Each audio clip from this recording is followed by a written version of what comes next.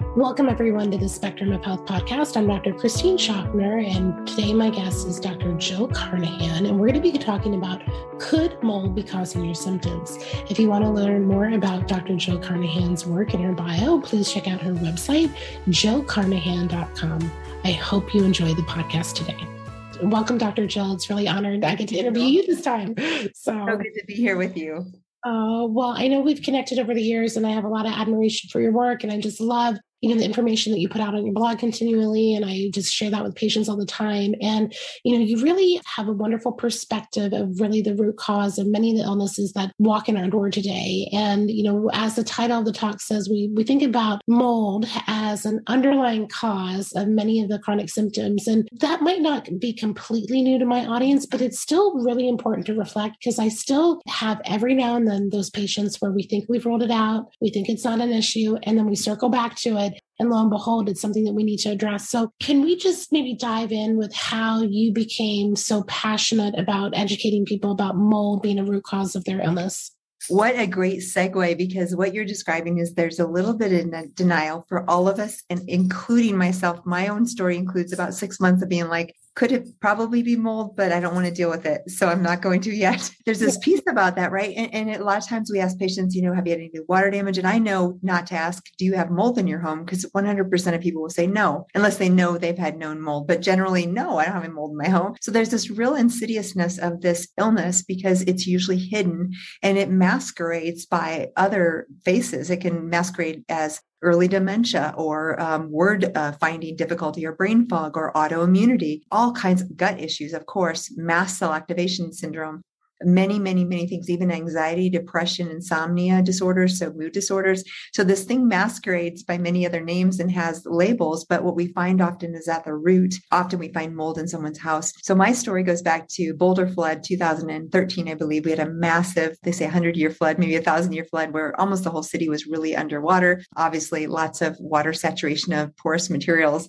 My office was on the south side of Boulder, and I had a second story office above a crawl space. I didn't know this at the time, that had water standing, and then below a basement that had water intrusion multiple times. And I started having symptoms the following year, about 6 months later, and I would have shortness of breath. I would walk up the stairs with my patients from the lobby, and I'd literally have trouble breathing, like having a conversation. And I'd been running like 5 and 10 Ks competitively, so this was very unusual. I started having rashes. I actually had a hairline kind of receded a little because of the rash. I thought it was psoriasis on my scalp, and my immune system wasn't functioning well. So I'd get frequent infections and colds and things, white coating on my tongue, craving for carbs, bloating. So the kind of candida thing. So lots of things that weren't going well. And I had been through Crohn's and cancer decades before, overcame them. I was doing great. So I was very puzzled. But as I started to think and know just enough to be dangerous about mold, I knew that was in the differential, but I kind of denied it for a while because I knew it would either involve home or workplace. It probably would involve a move or a remediation or something either expensive or traumatic. And it took a while till I finally got sick enough to be like, okay, I have to figure this out. So I had an inspector come. We found bulk Stachybotrys in the basement. It was very obviously there. And looking back, I'm sure there was some in the crawl space. And then the funny thing is my contractor threw on some bamboo flooring, new bamboo flooring, beautiful, over like 20-year-old carpet, which was horrible, right? And so it's probably like every step I took on the soft bamboo was fluffing up gross, mold in that carpet. So now in hindsight, that was a big mistake. Bottom line is, though, I tested my environment. It was highly positive. I tested my urine. It was highly positive. Same thing. They matched. My blood work showed inflammatory syndrome, a lot of the Sears markers, and it was clear. So the day I found out the data from that office, I didn't set foot in it again. I really had to leave everything. I sold my office and I was leasing, but I subleased and left. And the landlord was able to do a little, but not enough for my health at that time. So I left and started over. It was very difficult. But in that journey, like all of my other journeys, I was bound and determined to figure out how to get well. And I will say this, Christine, I think you can understand. I've been through cancer, very aggressive, lost all my hair, 3-drug chemotherapy. This was far worse than cancer, because cancer people know, and they know you're bald, and they know you, and there's such compassion and understanding. And it's a known word. People understand it. Mold illness, people don't get. And you look okay often. Now, I still had puffy eyes and stuff, but generally I didn't look like I had cancer. So it's really interesting. And we could even talk about that, the psychological toll of this. I just yesterday had a patient that said, my husband doesn't believe me. And this is common, right? Where they're in a household where their partner doesn't even believe them. So we could talk a little bit about that. And that's trauma and that's difficult, but that's kind of common with mold. Thank you for sharing your story. And, in retrospect, right, you can trust that you were on your journey because look at all the people you're helping. But I really appreciate what you said because there is this, denial because there's this overwhelm that you can just see people's eyes glaze over. Yes. They're not ready to hear it. And one of the biggest, obstacles, as we just mentioned, as someone, like often the loved one or the partner might not be symptomatic. And so they don't have the understanding that this could actually be causing their loved one's illness. And so maybe even just starting there, Jill, about, why are some people sick and other people not in a home that has mold? Yeah, this has been the most confusing thing, even for the medical establishment, because there's this, well, why would, if there's a building that's contaminated with mold, why wouldn't everybody be sick? And it's never that way. So we have these HLA genetics. I think of them like Pac-Man. They're our immune system, and they're the sensor signals, the sensor cells, the dendritic cells that basically say, oh, there's a virus, let's attack. There's a bacteria, let's attack. There's a parasite, let's attack. So our system is geared towards identifying dangerous strangers. And when they find a dangerous stranger, then they start to mount the immune response. They mount the troops and they go attack. All good, all exactly what we're supposed to do. Patients who have issues with mold often will identify that and start this attack process of inflammation, but they can't tag it and escort it out of the body easily. So they kind of start to attack, but this vicious cycle happens of internal inflammation. We all now know so much about it because of the pandemic, because it's related to the cytokine storm and the cytokines that cause inflammation, and mold triggers that. And in some susceptible individuals, they're never eliminating that trigger. They just keep getting triggered and triggered and triggered. And that inflammation in their own body is what causes damage to the nervous system and the immune system and the brain and the kidneys and the lungs and all those things. Now, certainly mycotoxins actually have toxicity of their own, but a lot of the damage in mold-related illness is an overactive immune response.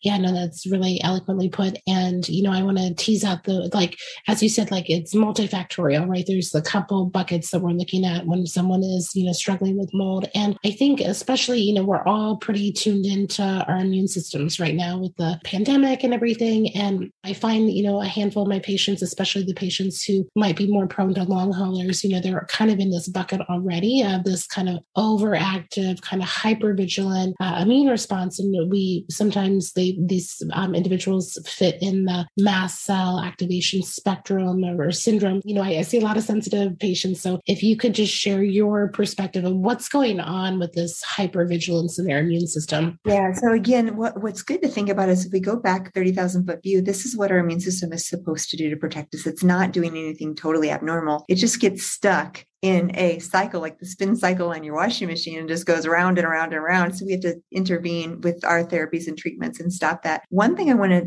note too that you said that I think is so relevant, you said hypervigilance. Mm-hmm. So this is absolutely true of our immune system. But what I find to be true is at this point in 20 years of practicing functional medicine, I haven't seen one patient with mold or environmental toxicity that doesn't have some piece of trauma or overactive hypervigilant sympathetic nervous system that is already predisposing them to be a little bit on the edge as far as overreactive. Now, there's nothing wrong with you if you have that, because it was me too. And it doesn't mean you had horrible trauma with a capital T in your childhood, but we all have little t trauma, and many people have big T trauma. And these things actually set us up to be more reactive to mold. And then what I find is when I'm treating the mold-related illness, this whole mast cell syndrome is part of that kind of overreactive system. It's a protective system, but again, it's protection that gets out of hand. And when that gets out of hand, it causes collateral damages on our own tissues. So one of the important things is, of course, all the herbs and treatments and the energetic things that you do, Christine. I'm so amazed at how you bring in so many other relevant fields in the healing. And it's critical because a lot of these patients can barely drink water and they're reactive. So we can't give them a lot of pills. We have to go to the calming. So limbic activation is a big key. I know you and I so believe in that. And this is our fight or flight system that gets triggered. So mold is not a trauma trigger as far as like we're afraid, but our subconscious, our amygdala, our sensory fear system still gets triggered from the physiological mold itself. So it's literally like the mold will trigger a PTSD or a traumatic response in our bodies. And that can also be part of the mast cell activation because we're overreactive and we're hypervigilant. So in order to heal, part of what you and I do is teach the patients to calm that limbic system. And that can be, and I'd love for you to name some things because I'm not all exclusive, but I love cranial sacral therapy. I love some of the somatic behavioral therapies, binaural beats, which is a type of music you can listen to, neurolinguistic programming, and even just some of the protocols out there by, there's a Gupta program and Annie Hopper's program, and there's a Porges Safe and Sound program. So there's a bunch of programs out there that kind of calm. Any work that we can do with calming our body, letting us feel safe, will actually help the mold-related illness too. Yeah, no, you named a lot of my favorites, and I agree. And this is an emerging field, right? So there's more techniques, and I had mentioned just before our call that I just went to Dr. Joe Dispenza, and learning about really the science of that work. And so not only doing these therapies, but also he's a big proponent of this idea of heart-brain coherence. And there are the heart talks more to the brain than the brain talks to the heart, and there is this neural connection between the heart and the limbic system. So even getting in these, states of gratitude and love and appreciation, even when you feel like your whole world is falling apart.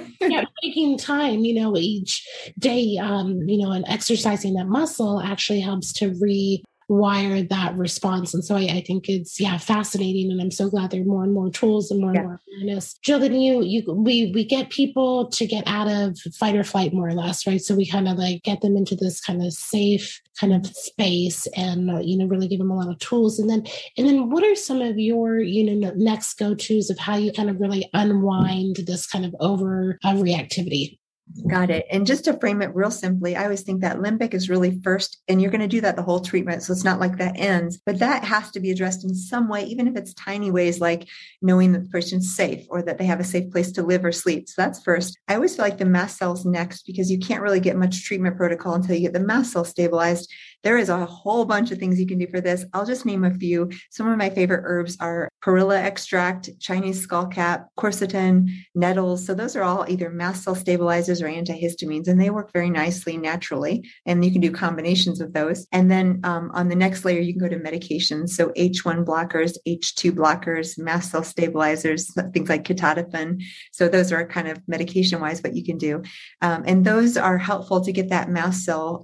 Mast cells are kind of your generic immune cells. They're older than some of the newer cells that we've developed over our evolution. And basically those cells are super reactive in this illness often, and they cause rashes and histamine production and pain syndromes, et cetera. So basically limbic system first, and then mast cell. And then next I look at mold. Sometimes there's infections, but I usually look at the mold first because the mold weakens the system. And these infections often pop up, Lyme and all the co-infections and viruses. Again, you and I both treat these.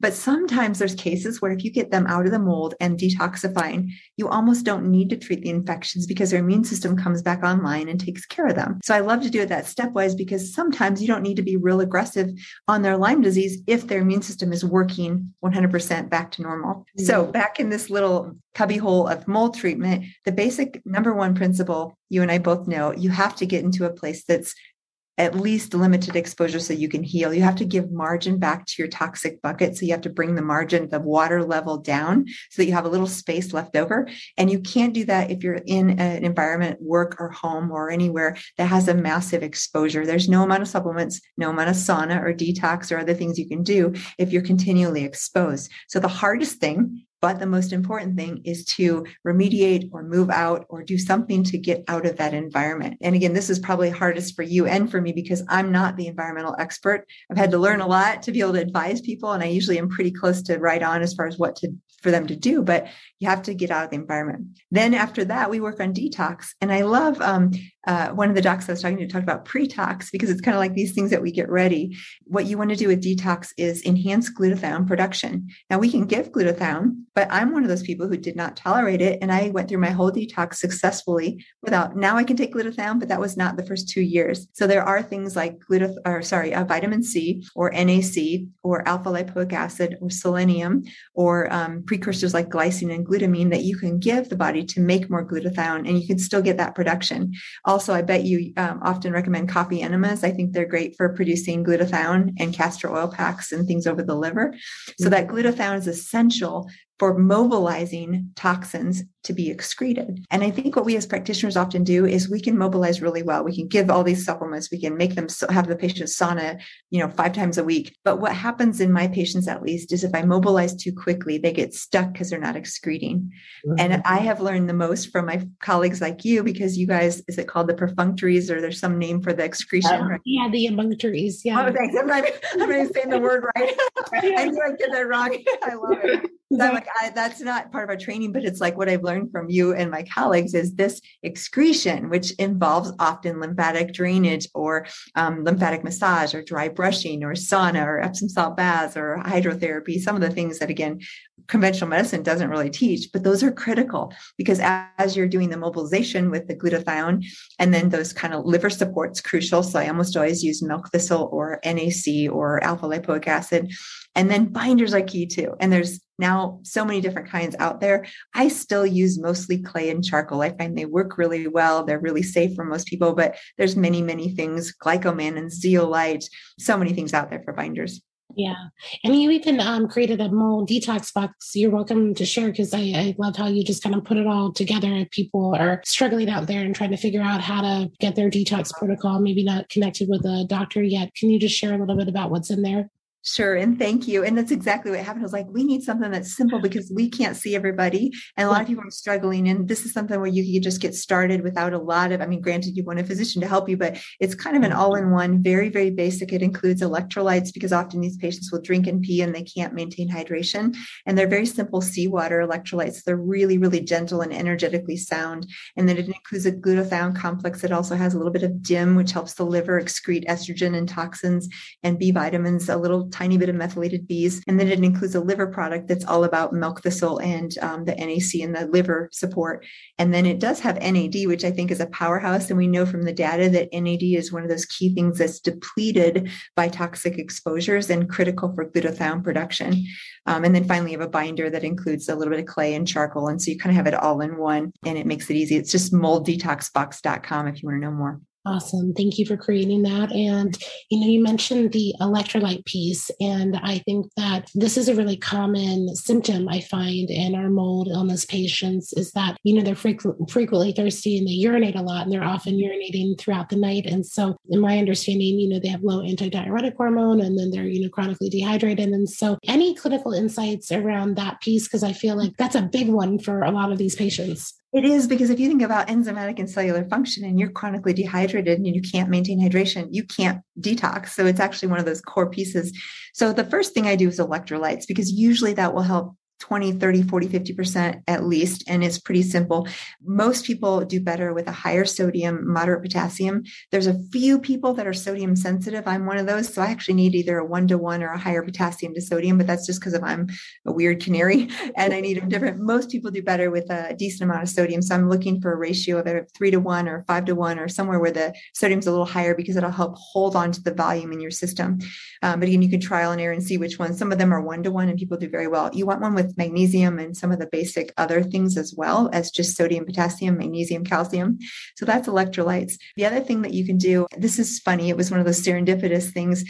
I don't really know how we thought about it, but oxytocin, I remember realizing the posterior pituitary had both ADH, which is the hormone that regulates hydration, and oxytocin. And I thought, well, why can't we try some oxytocin? I read some little study about diabetes insipidus, and I started trying oxytocin on myself first. It worked. And then I started presenting to my colleagues, like you'll hear Mary at Ackerley and some of the other docs now. Most of us use oxytocin at times because it has other benefits. Yeah. But it was one of those really almost divinely inspired. Like I just remember thinking, I wonder if this would do something. And I tried it and it worked on me. So then I started saying to patients, you know what, if you're willing to try this, it's got other benefits. And I feel like it really does help. I don't have a randomized controlled trial or anything huge, but it's easy to compound. It's not super expensive. You do have to do it either intranasally or sublingually, because if you take it as a pill, the stomach acid will disintegrate it. So you have to do something to bypass the gut. And again, most of the time it's a troche that's compounded or it's an intranasal spray. That's pretty effective.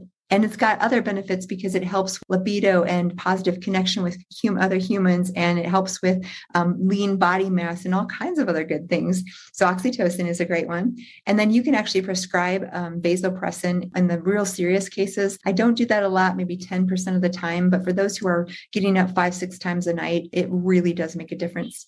Mm-hmm. Yeah, no, the really great pearl, because I agree. Like there's a small percentage that I end up giving, desmopressin to, but I don't love doing that because, just it can have side effects and all of that, but it can help, of course, when we need it. So I love this oxytocin idea. And I've noodled, again, going back to Dr. Dispenza's work, he talks a lot about in these meditations, we have, this part of the pituitary activated and oxytocin. That melatonin too, or exactly. Yeah. And then, that there's like the pineal, he does a lot of work with the pineal gland, but there's that, once that's kind of, in a regulated state, in a coherent state, the signal also kind of supports the pituitary because of the proximity of the pineal and the pituitary. So, but one of these things, so the oxytocin floods our system. And then he talks about antidiuretic hormone actually flooding the system so our cells can hold a charge, so, so I keep on, I think about that from the flip side. Oh my gosh, my patients can't hold this charge. They can't hold this energy, so how do we think about it, from this other angle? Just think about that. What you said earlier too made me think about, you said the overwhelm, right? And I experienced this, and anyone who's ever done this, but I always wonder is the mold also creating way more overwhelm? Because now that I look back, I'm like, well, that wasn't that big a deal. But in the midst of the worst of the mold, I could only go to work, go home, feed myself, go to bed. I didn't go out. I could, everything was overwhelming. Yeah. And there's no doubt it creates part of that. So I wonder if some of the denial overwhelm that we might see in our patients is literally from the mold itself. Yeah, that's probably another clinical pearl, right? Exactly. Like, we know you're overwhelmed. Yes. You don't know. So exactly. That's a really good point.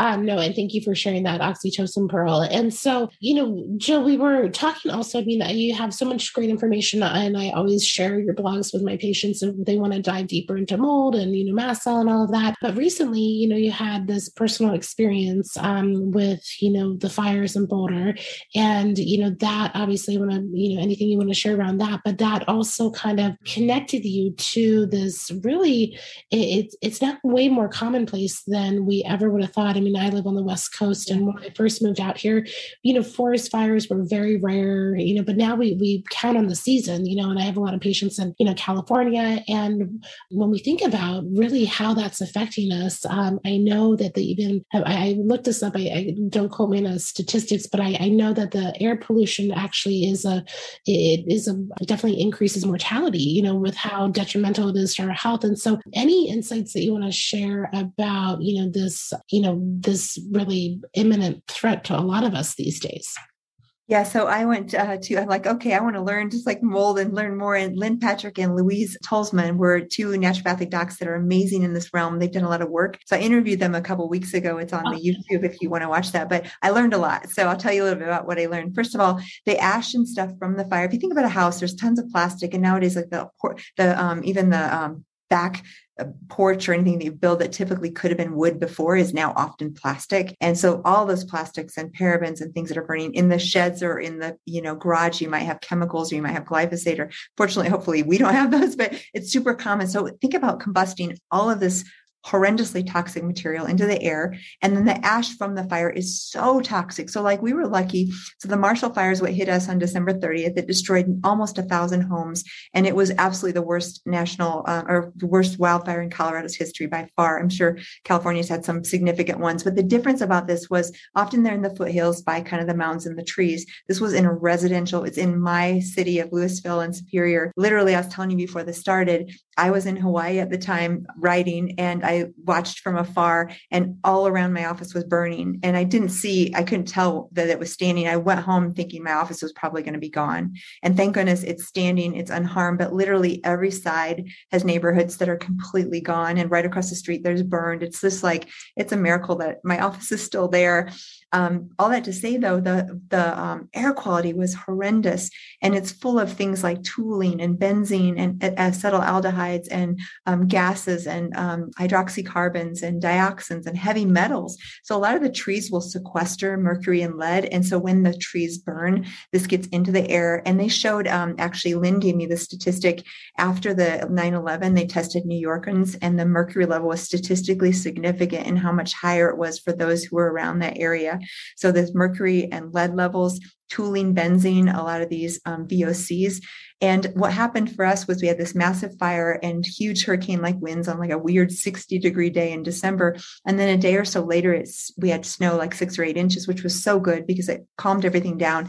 And that snow damped down the ashes for the moment. But I expect that in the next 6 months or so, anytime it gets warm and then any of that fire-damaged grasses area, it's just dirt now and debris. So we're going to have a lot of dust, and all that dust is going to contain, because any of these chemicals like VOCs, they tag onto a dust particle and they float around and it's like free rides on the dust. And so we are going to have much more toxic air, and anyone in your area who's had fires, same thing. So this is my new thing to learn and understand, because we really need to figure out how to remediate. One thing I learned, you're going to love this I didn't know until this week, mushrooms, growing certain mushrooms like oyster mushrooms on the soils will remediate a lot of the toluene, the benzene, the chemicals, some of the metals. They will actually sequester that. So I'm hopefully going to talk to a mushroom expert soon to get some more information on that. I thought that was fascinating. Yeah. And then really they're recommending, if we're going out and about anywhere near those fields of ashes, to wear an N100, the respirator with charcoal filters, if you're outside.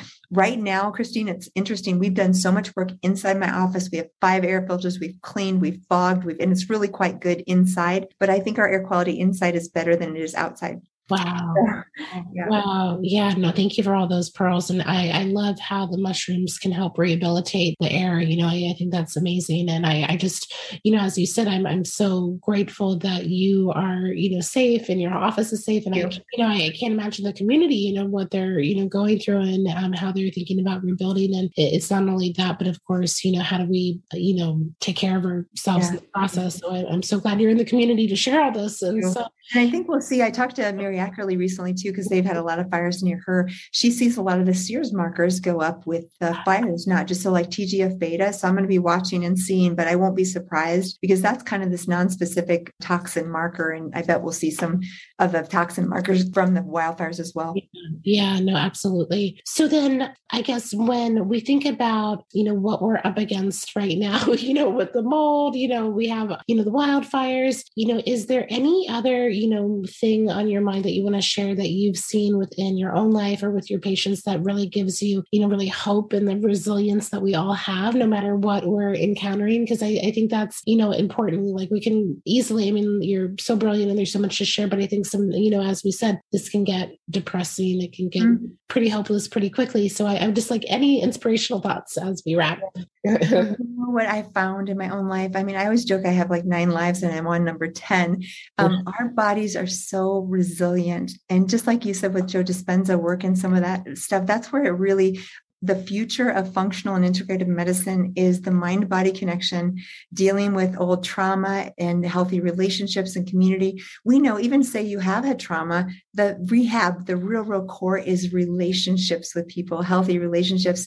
And no matter if pandemics or fires or loss of loved ones or loss of pets, I lost my dog last month. So there's all these things that happen. But when we have connections with friends and family, and we maintain those close connections, and we have authentic places where we can share and be real and be seen and be loved for who we are unconditionally, that is so powerful. And it'll overcome, like that alone has healing power for detox and that. And I really credit a lot of my own healing and ability to be resilient with, number one, belief that anything's possible. So I believe in miracles. I will say that out loud and I see them happen. And I think those of us who come into the world expecting good of others and expecting miracles, we actually get to see them and witness them because we expect that. And I just over and over get to see those things. And I'm no different than you listening. So I'm not any more special. I'm not any different. I'm not any more privileged in the sense of we can all have that hope. And then as far as there's so much conflict right now, and I believe the solution there is to really show unconditional love and try to seek to understand before we want to,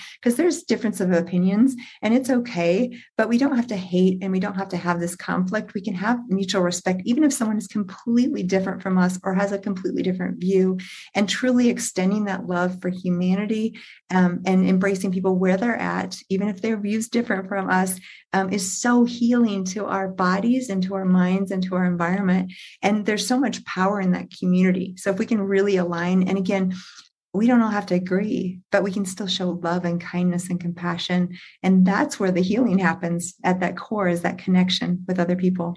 So beautifully said. And I couldn't agree more. And I think as, we go through our journey and we learn this work and we learn what really heals people, it sounds like, as you said, kind of like Pollyanna or as a simplistic on some level, we're really wired. The more that we extend love, the more that we extend gratitude, science is catching up. Our physiology is wired to heal when we're in that state. And, don't you even feel better? I mean, like we can, every day we get to choose, how we feel. And so it's like, whatever your perspective, it's a kinder, gentler, happier path, following this perspective. So no, I'm so glad you wove that into the conversation, because still very much needed. We can definitely listening now, and I don't know. I mean, things have been difficult. Anyone I know, whether it's patients or friends or family or staff members, life has been really tough, and it feels like hits are coming quicker and quicker, whether it's a loss of a loved one, a loss of a pet, or a fire, or a disaster, or and everybody's experience, or the pandemic, or people sick.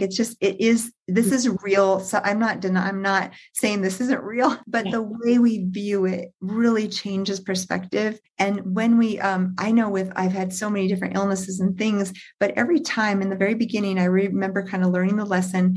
In this suffering, there's something good. It's almost like searching for a pearl in the pile of charcoal, right? Mm-hmm. And if you can have that mindset of, okay, this is hard and I can suffer and I can actually have sadness or pain and shed a tear, that's all okay. But inside that, if you can believe that there's something greater, there's a greater purpose, and that there's actually something beneficial to our soul's journey, that's where there becomes magic.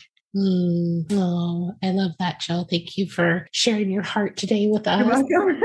I feel like we could leave it right there, because I think you've given us so much. And and again, as you said, I mean, you've walked the walk, and you're speaking not only from a clinical experience, walking others through this, but you're speaking from that deep experience. So I appreciate you sharing your heart and your story. And, if people want to find out more about how to connect with you and your work, or whatever projects you want to share that you're up to this year, feel free to share with the audience. Oh, thank you so much. And thank you for all the work you're doing. I love connecting with you, because it's just on that energetic level. It's just, we're so aligned, and I love the work you're doing and love how you're getting all kinds of great information out. So I'm honored to be here.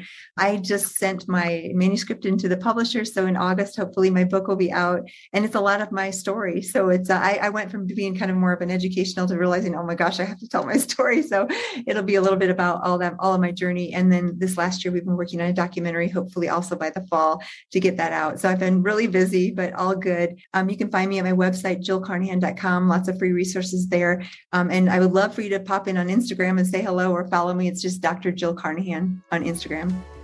Awesome. Well, we'll have all that information in the show notes. And thank you so much. I always enjoy connecting with you in these conversations, and I'm sure we'll be doing this again soon when you get your book. I'd love to have you back on. So thank you so much for being on the podcast. You're so welcome. Love it. Thank you. Thank you all for listening to the Spectrum of Health podcast. I hope you enjoyed my conversation today with Dr. Jill Carnahan. Please check out her website, jillcarnahan.com. And if you've been enjoying these podcasts, I would be so grateful if you would leave a review on iTunes. Have a beautiful day.